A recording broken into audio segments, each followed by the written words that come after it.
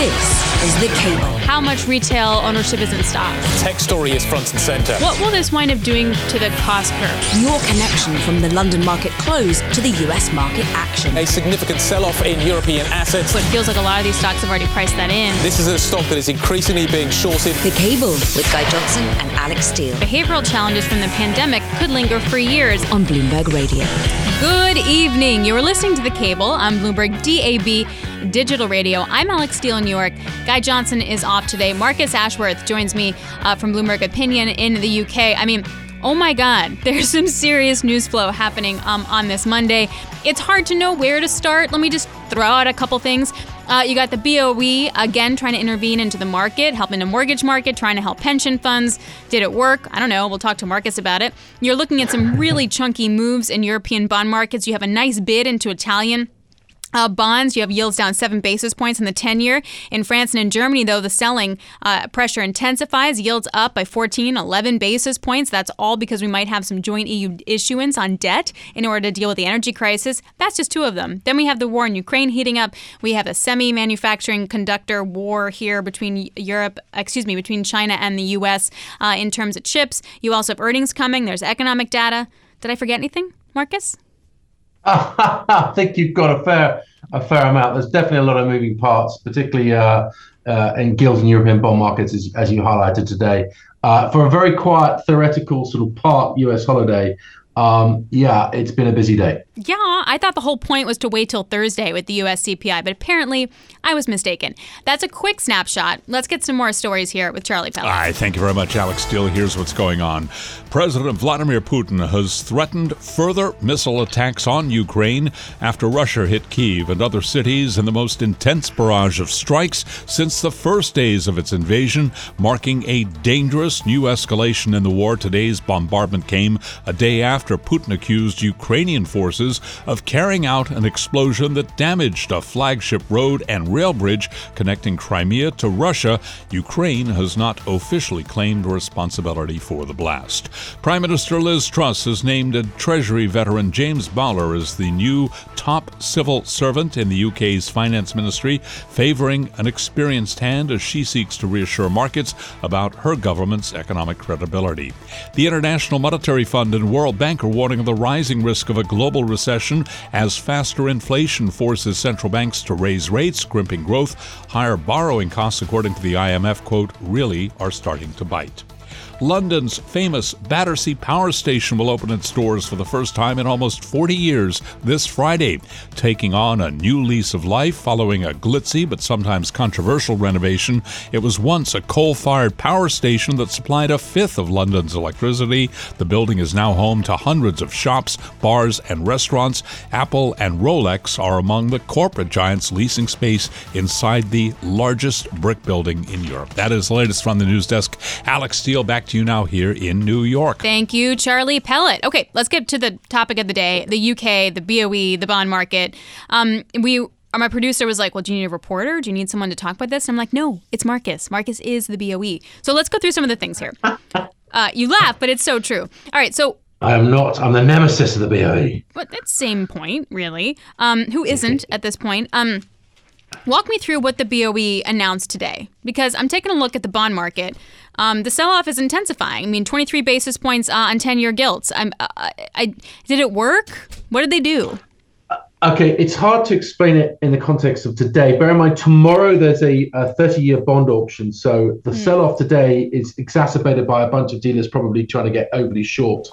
What the Bank of England did today, at the beginning of the day, was to say, look, we've got 5 days left of our temporary buyback program to help long-end gilts, 20 years and long maturity. We said there was a maximum of 5 billion per day, but we're going to save 10 billion today. Meaningless, actually. It was just to show that they really wanted to get the message across to markets. They're doing as much as they possibly can for the next 5 days until it expires. As it happens, they only bought 780 million. It's actually quite a lot still, but nowhere near 5, let alone 10. So the key point for me was they bought that a half a basis point back from the mid-level. Don't want to get too complicated here, but they've been definitely backing away from being aggressive on the bidding that they were the first 2 days of this, a couple of weeks ago.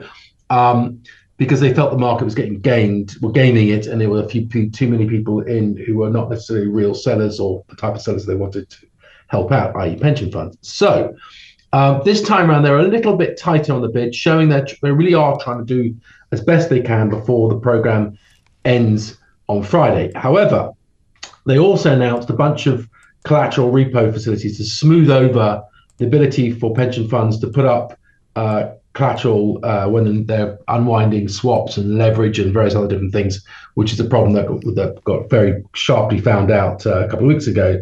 And that lasts for an extra month. And there's a few other slightly more technical things which sort of helps, but it's just there to say, look, guys, we got your back. We're willing to help.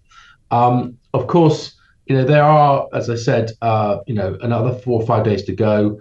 That will therefore end, in theory, the Bank of England's commitment to this specific problem, though there was, as I said, there will be ability to, in the plumbing, there'll be some further help. The practical problem still remains that the other announcement came out today, came out from the government, is they're going to bring forward the sort of autumn budget, which was going to be back in November. Now it's going to be right at the end of October. Good news in theory. Unfortunately, the date they've chosen clashes directly with when the Bank of England said they're going to restart, which they had to cancel because of the gilt meltdown, their quantitative tightening program, which is when they actively start sending their own holdings of QE back into the gilt market. Now, on the same day, there is likely to be an announcement, almost certainly, of a very large gilt auction from the government, also a very long-dated bond, 2038. So this is very unfortunate for the Bank of England to be directly competing against the government's issuance of debt. And this is specifically what they've always avoided, certainly over the last few years anyway. So it clearly has to be changed, one would imagine. At the same time, bear in mind that same week, when you've got QT properly starting, you've got a big auction coming from the government, you've also got the Fed on the Wednesday, and on the Thursday, the Bank of England itself with potentially a very large interest rate hike.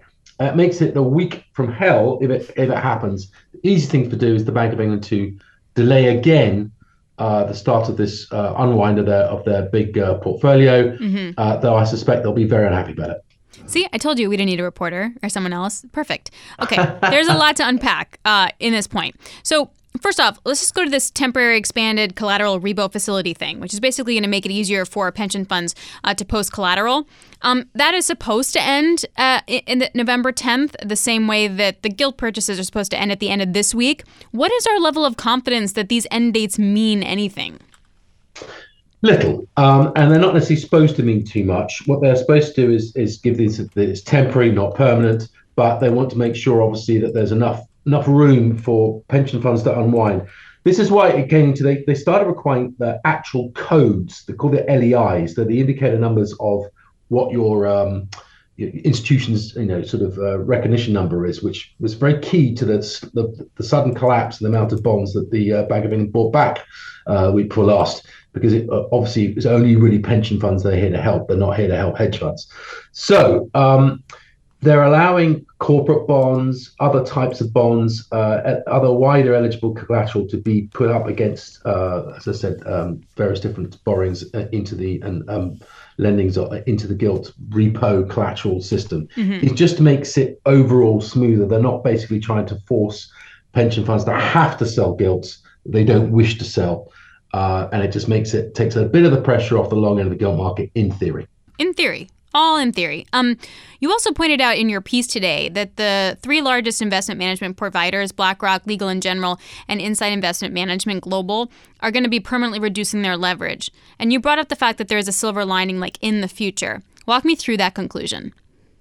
Yeah, I mean, Schroders will be the fourth as well. So there's 3 or 4 big providers, which a corporate decides it's got its pension fund, it wants to essentially reduce the requirement for it to buy so many long-dated gilts, which up till recently yielded very little, and perhaps have an ability to sort of maximize its overall exposure to things like equities or longer-term infrastructure, more liquid instruments. So a lot of these big fund managers, as mentioned, BlackRock, Legal & General, etc., pitched and won lots of mandates to manage on behalf of other corporates, pension funds, their risk in a sense.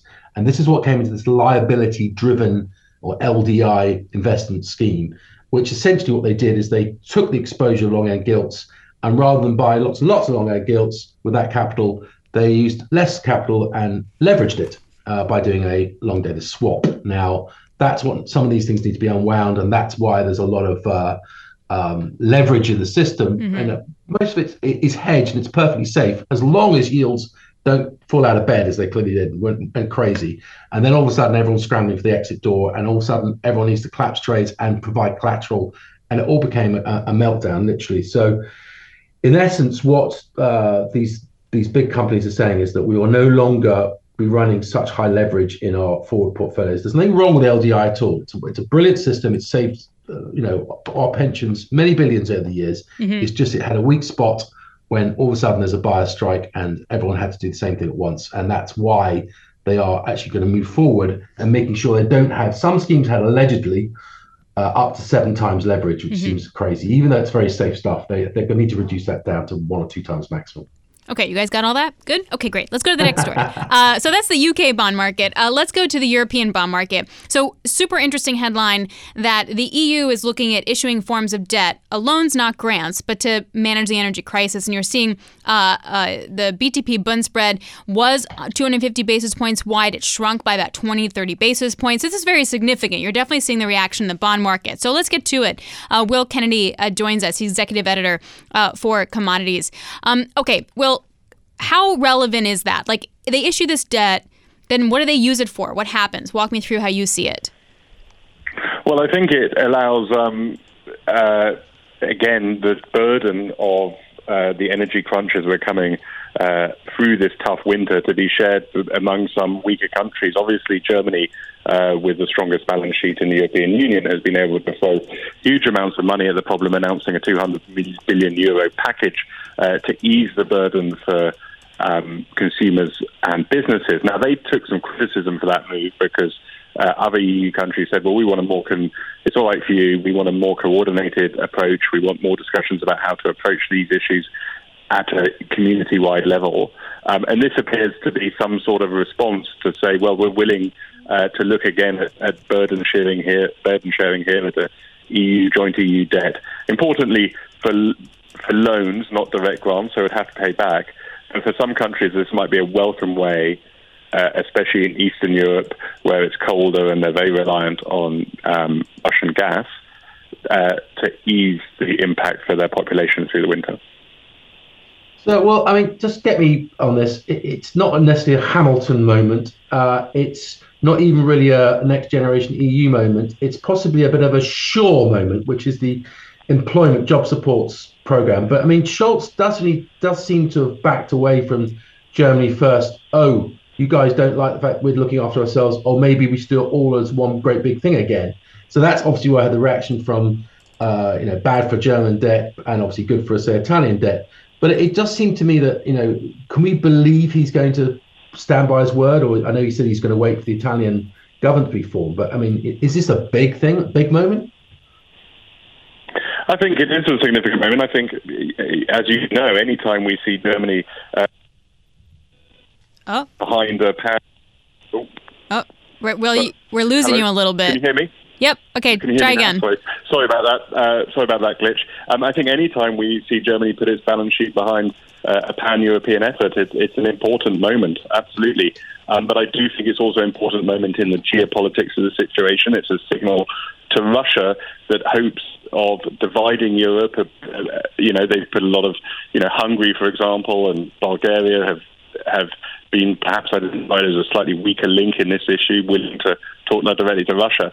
This potentially is a weapon that allows Europe to maintain solidarity and is a signal to Russia that if you hope through the energy weapon to break European resolve over this winter, here is another reason to doubt whether that's possible. Well, thanks a lot. Really appreciate it. Will Kennedy joining us, executive editor for Commodities. Marcus, are you surprised by the market reaction? Well, no. I mean, it's exactly as you would expect in the theory that Germany says everyone else can borrow debt, but the basic reality is that Germany probably will have to pay for a lot of this. And it shows the debt brake in Germany, which can be relaxed, is one thing. Their attitude to looking after themselves remains, but they've been pressurized heavily in Europe on this. And essentially, the easiest thing to do is to give in. Parcel it is like they parceled it up for the pandemic into sort of a specific problem, put it in a bucket. But there's no doubt about it that the more this goes on, the more and more we're getting closer to a proper Eurobond. Yeah, no, 100%. And it seems like the escalation over the weekend between Ukraine and Russia would imply that it will be going on a lot longer than anyone thinks, which means the energy crisis, we need even more money to deal with that. So we're going to get the latest on that just after the break here and talk more about the advances in Ukraine and the suffering over the last 24 hours. This is Bloomberg.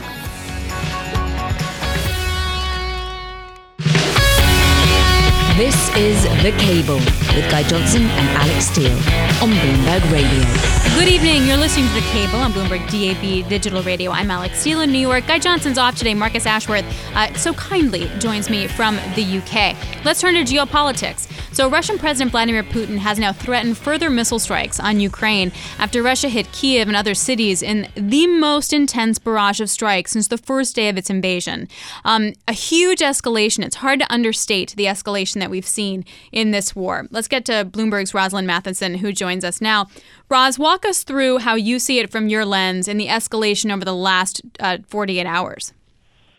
Well, in a way, some kind of retaliation is unsurprising because this bridge explosion that happened on Saturday, this is the key link between Crimea, annexed Crimea, and the rest of Russia, was a real personal prestige blow to the Russian president. This was his project that he envisaged, really sort of showing the logistical power of Russia. He even drove a truck over it to mark the opening of it. And so the ability to strike at it and cause significant damage to this key logistical hub for Russian forces was really a strike at the center for Vladimir Putin. And of course, him blaming Ukraine, even though Ukraine has not claimed responsibility, and calling it a terrorist act, opened the door for him to strike back. And we saw that with a blizzard of missiles today across Ukrainian cities, the biggest attack from missile strikes since the outbreak of the war. And a bunch of key cities hit, infrastructure hit, but also a lot of civilian targets hit in that. And it was a message really that that as his war becomes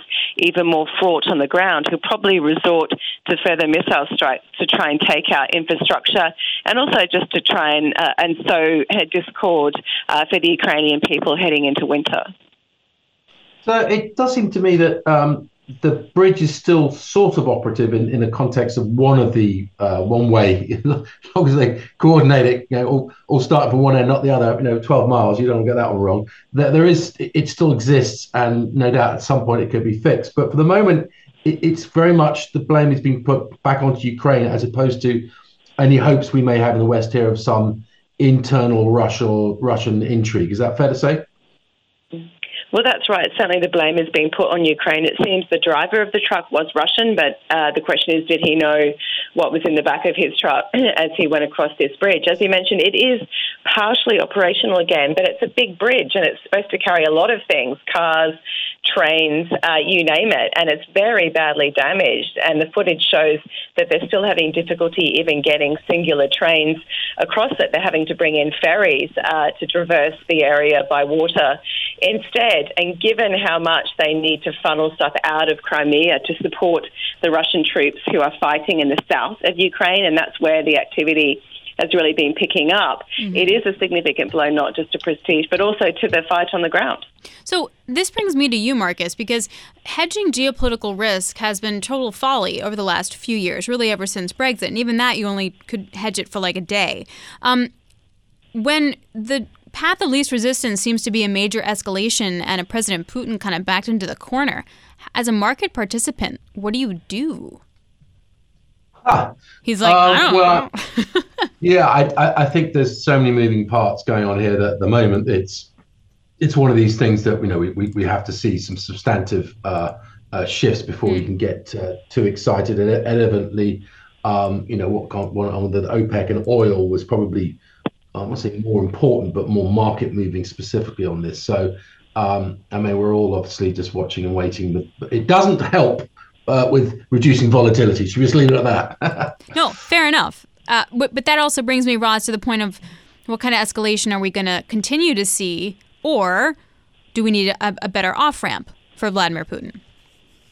Well, the ultimate question is, what would that off-ramp be? How do you present something at this point that allows the Russian president to say, or at least believe, that he got something out of this when Ukraine will not agree to cede any territory as part of a negotiation. So they're at the point where off-ramps are very, very difficult to predict indeed. And certainly the Russian president seems to be insistent on pushing forward. Perhaps he thinks as the terrain turns muddy into winter, he can turn the screws on the Ukrainians simply by cutting their power off. As we saw today, hitting those sites has damaged electricity in Ukraine, and we're getting into those colder months on the ground. And certainly he's managed to, with some effect, to cause trouble for Europe in terms of access to energy. So does he sort of look at that and say more broadly, I've managed to cause problems for the rest of the world and that's enough?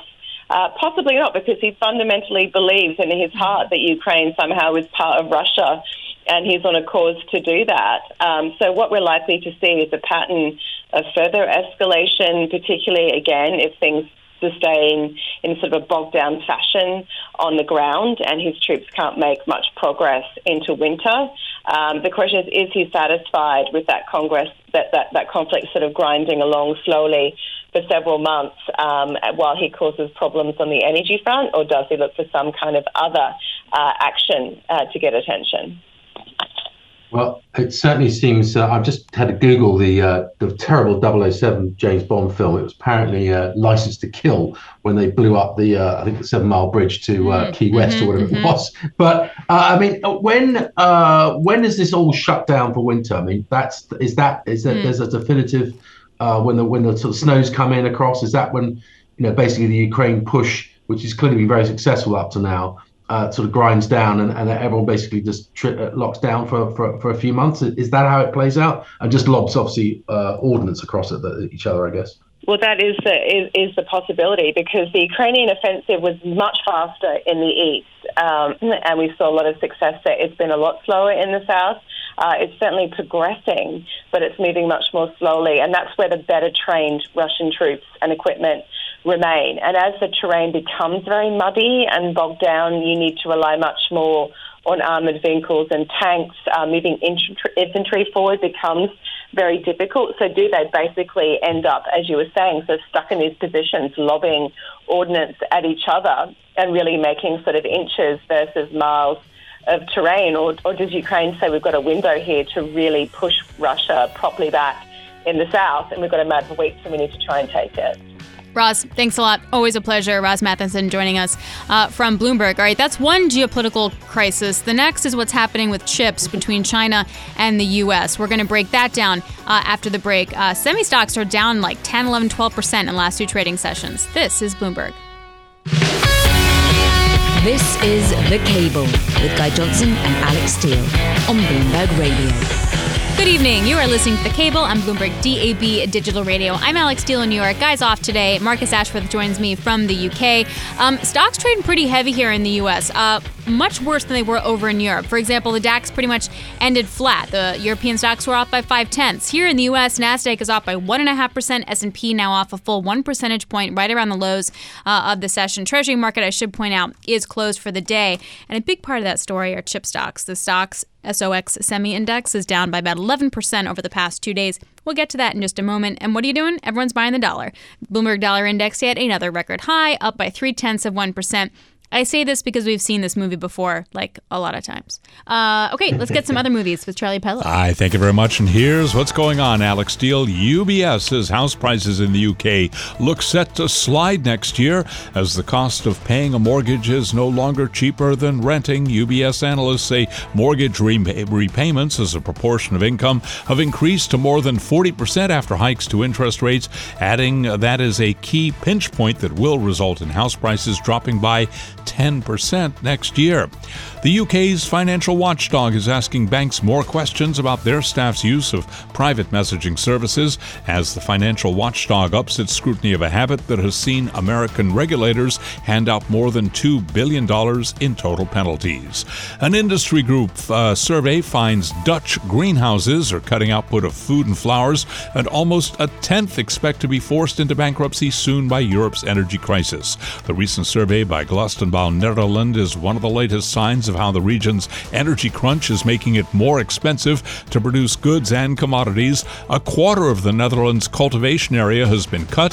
8% of greenhouse businesses predict filing for bankruptcy this year.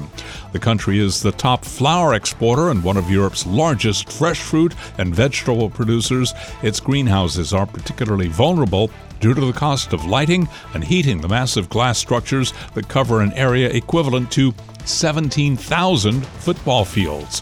That is the latest from the news desk. Alix Steel, back to you now here in New York. Random stuff that Charlie knows. Talk about random. Hey, Marcus, did you see that article that France is turning off monument lights overnight because they want to save electricity and hope residents look at that and feel like they want to turn off their lights too? I think it's called virtue signaling in every sense.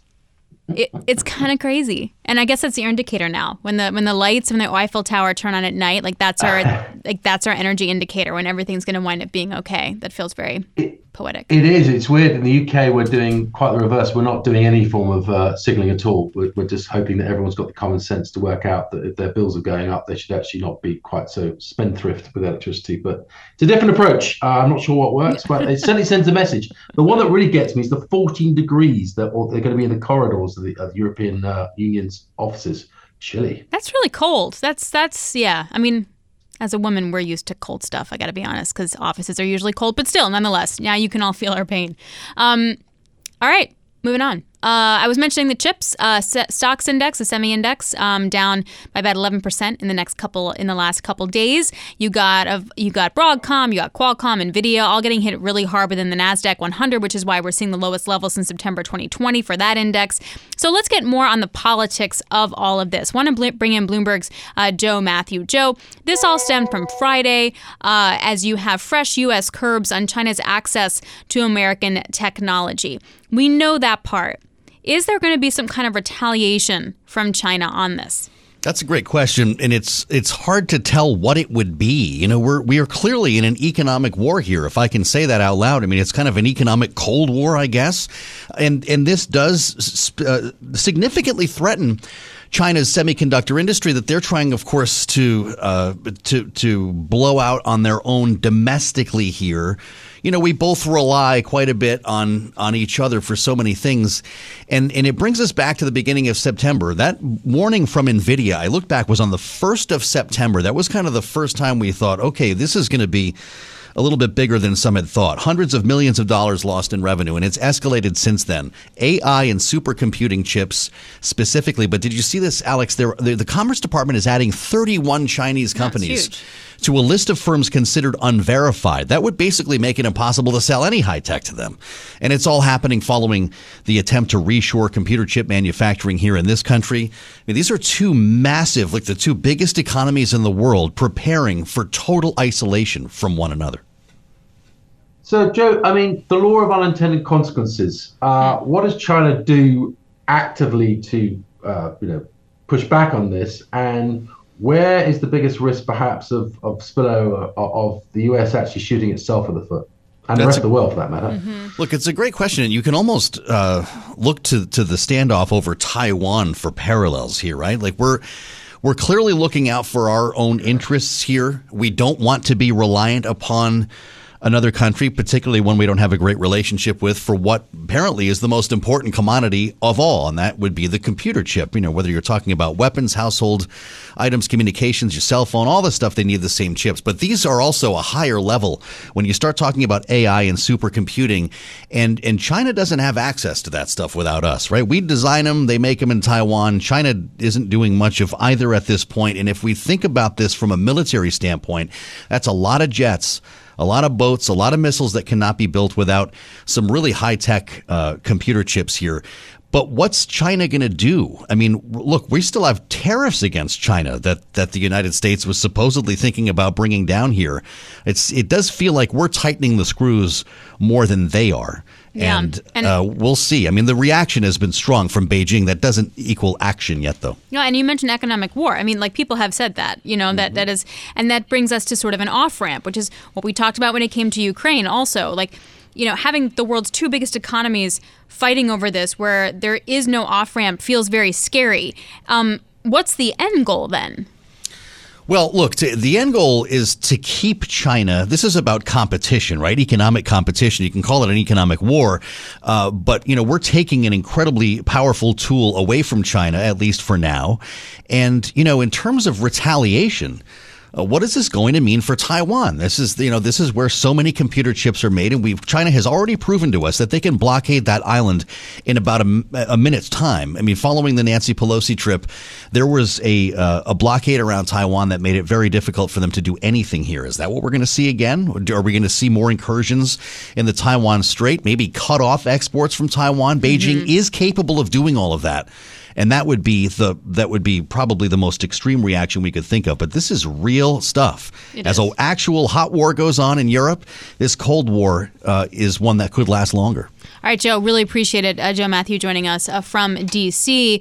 And Marcus, you said it in our chat that we're talking about, but I was also thinking it. How is this going to help inflation?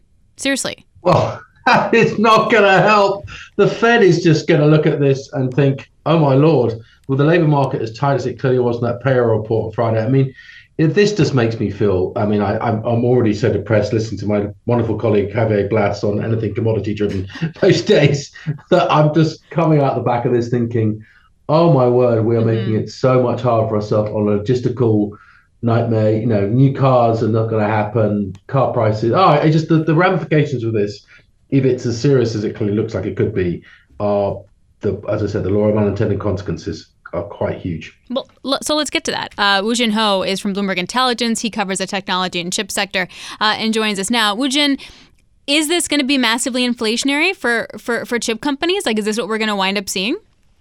But potentially no, not at least in the near term. And here are a couple of reasons why.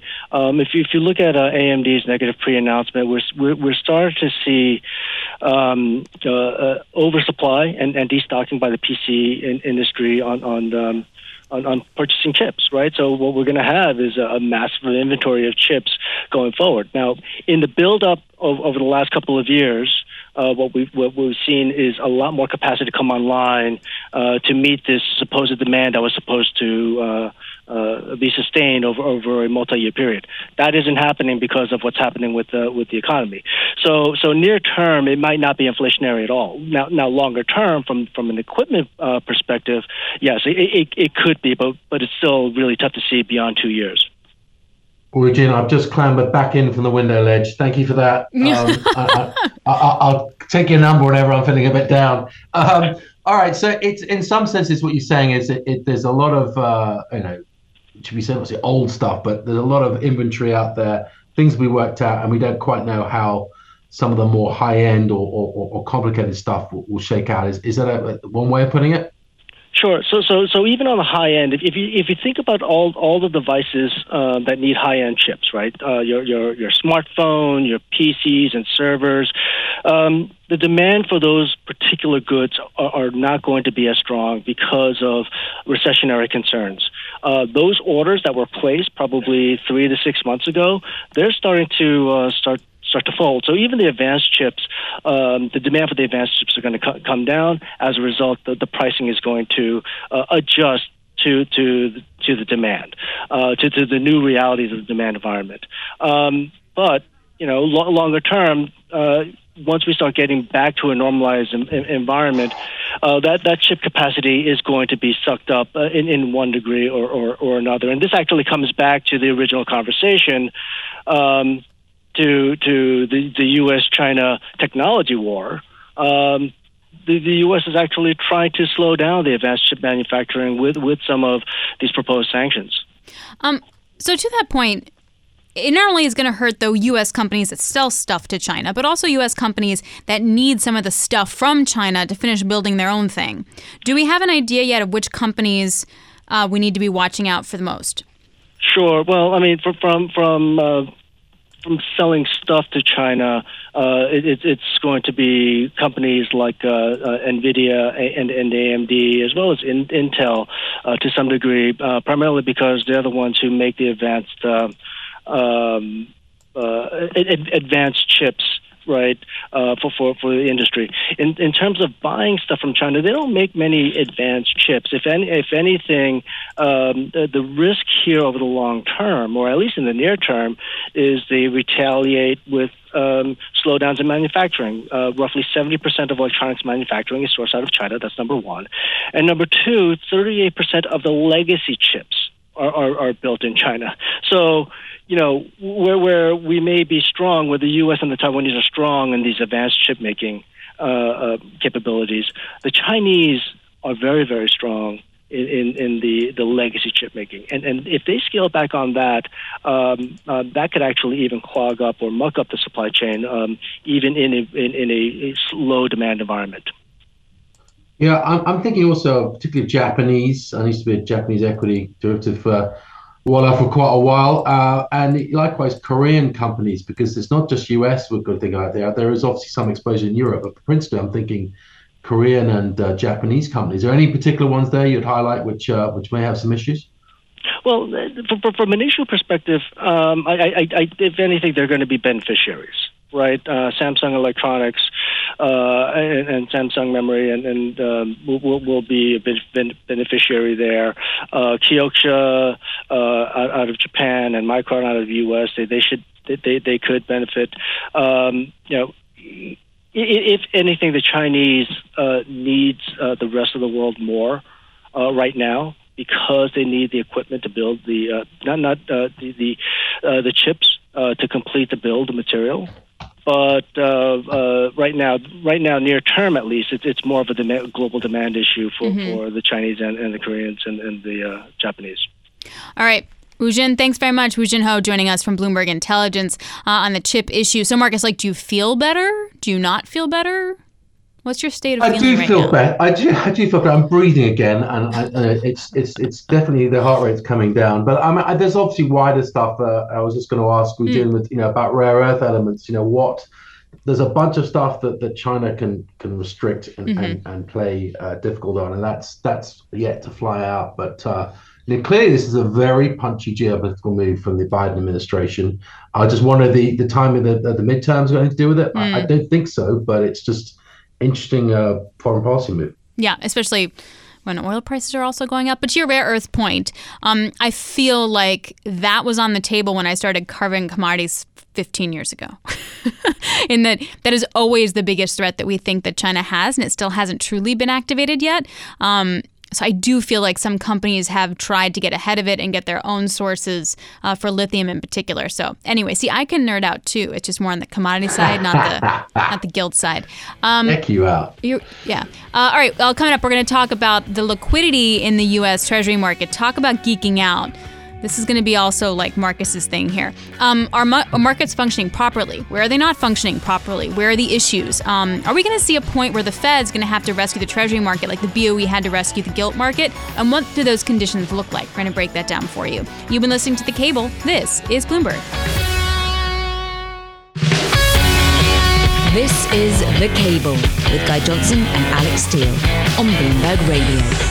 Good evening. You're listening to The Cable, Bloomberg DAB Digital Radio. I'm Alix Steel in New York. Marcus Ashworth over in the UK. Guy Johnson's off today. So one of the top read stories on the terminal right now, the title, the most powerful buyers in treasuries are all bailing at once. And so everywhere you turn, all the players in the almost $24 trillion treasury market are in retreat, from foreign governments to U.S. commercial banks to Japanese pensions to life insurers. Doesn't sound that great. This might bum Marcus out again, too. Liz McCormick joins us now from Bloomberg. She was one of the writers on the story, the head writer on the story, and she joins me now in the studio. Liz, walk me through the thesis for the article. Well, it's like a growing crescendo of people. In fact, I think some of the people I interviewed were like, Liz, when is that story getting out? It's such a big deal. Like all these buyers who are like the stalwart for supporting the Treasury market, the biggest one being the Fed, right? Who you guys have talked about. All the central banks are rolling off their debt. But commercial banks and, foreign governments are not buying as much. So, added to the macro factor of high inflation, which hurts, fixed income, you have a big question of these buyers have been kind of the backbone of the market. kind of who's the new buyer kind of thing. So that's what we were getting at, people speculating. And I think one guy, the way he said it, I think makes a lot of sense. Whoever these new buyers are, they're going to be more price sensitive, meaning, they want a better yield, right? So we're seeing that already, right? Yields higher. Well, Liz, I've often thought that the future of the next crisis is embedded in the reaction to the last one.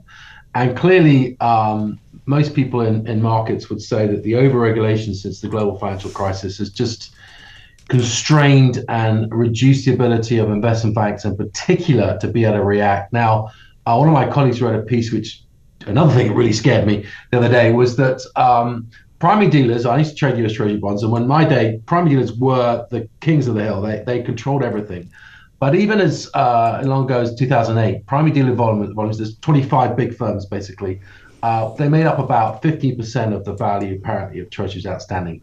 That now, apparently according to Merrill, Bank of America, is only 2.5%. So the people who are making the markets, allegedly what everything conduit that goes through, are absolutely minuscule fraction of the market now, which means that there's no collision. Okay, you can let Citadel in and a few other ones, but then you're getting out of the remit of proper scrutiny. So we seem to have got ourselves in a situation where we've regulated ourselves into a standstill, and we have no flexibility, even when, as you quite rightly say, the Fed is starting to sell treasuries as Japan doesn't want them anymore, as the banks probably have had enough too. Well, Marcus, you're getting at, which I agree is a big issue, is like liquidity in the marketplace, and your colleague you mentioned wrote about it. We've written about it from the U.S. side, that I think it's a problem. And although you've probably around long enough like me that there's never a fully agreement how to fix things. But let's just say a lot of people do agree with you that the regulation, especially the supplementary leverage ratio, has constrained these big dealer banks. Their balance sheets just can't expand at the time you really need it, and on the U.S. side, that has a lot of people saying, even though they've created some backstops, the repo lending facility, et cetera, that the Fed is really the main backstop in town, right? And the Fed is trying to get out of the bond holding business, right? Because of this, QT. You're making him laugh. You're like, yeah, let's see if that happens. I thought I wanted to bring his heart rate down. I heard him on the other spot. But yeah, I think there's a lot of people, a lot of hand wringing that, although the Fed officials seem to be saying everything's fine, market's functioning, but there is a lot of hand wringing that, that we have a problem. Maybe the Fed can't ultimately get as far in QT as they may want. I don't know, but I agree with you that some say it's a mix of things, but there are a lot that say it's the post-2008 regulation that went a little too far. So is the market functioning properly? Yeah, I would say. There's a few people, many, but let's just say some of the folks at JP Morgan, Josh Younger's really been expert on this for a long time, and he talked to me for a while. He waves a lot of red flags, but he says the market is functioning. You remember during the 2022 crisis when people really start just selling everything they have because they need cash in the Treasury market. They sell a lot of what they call off the runs, the more seasoned, older securities because they've held them for a while. And that massive dumping is when the Fed had to come in. But Josh was saying, for now, we're seeing a lot of activity on the benchmark stuff. So I don't think the market's not functioning. That kind of like John Williams of the New York Fed said. But who knows in a couple months? And like Marcus was getting at, we have an underlying issue that these balance sheets just aren't elastic enough. And if we get in a bad enough pinch, again, it's the Fed that's the main backstop in town. Well, it would never happen in that market, I'm sure. It would never happen in the UK market until we found out 3 weeks ago that, actual fact, it could. A pension regulator asleep at the wheel, combined with a very poorly received, new approach to financial budgeting from the government. But it clearly sent a shockwave through the UK market, and everyone's looking at the volatility index in the US, the MOVE index, which is as high in volatility terms as it has been for a very long while. And then we just have the dollar here, which is the other thing which transfixes me is that as Alex was saying, it's at the highest it's been for X years. Again, it pushes higher. If in doubt, the smile. Everything that goes wrong in the world, you buy the dollar. Even if something goes wrong in the US Treasury market, which it may do, you still have to buy the dollar, I guess. Yeah, I mean, that's creating, havoc around the world, right? And the Fed has tried to say, well, we're monitoring, but we have a domestic mandate and, we have inflation too high.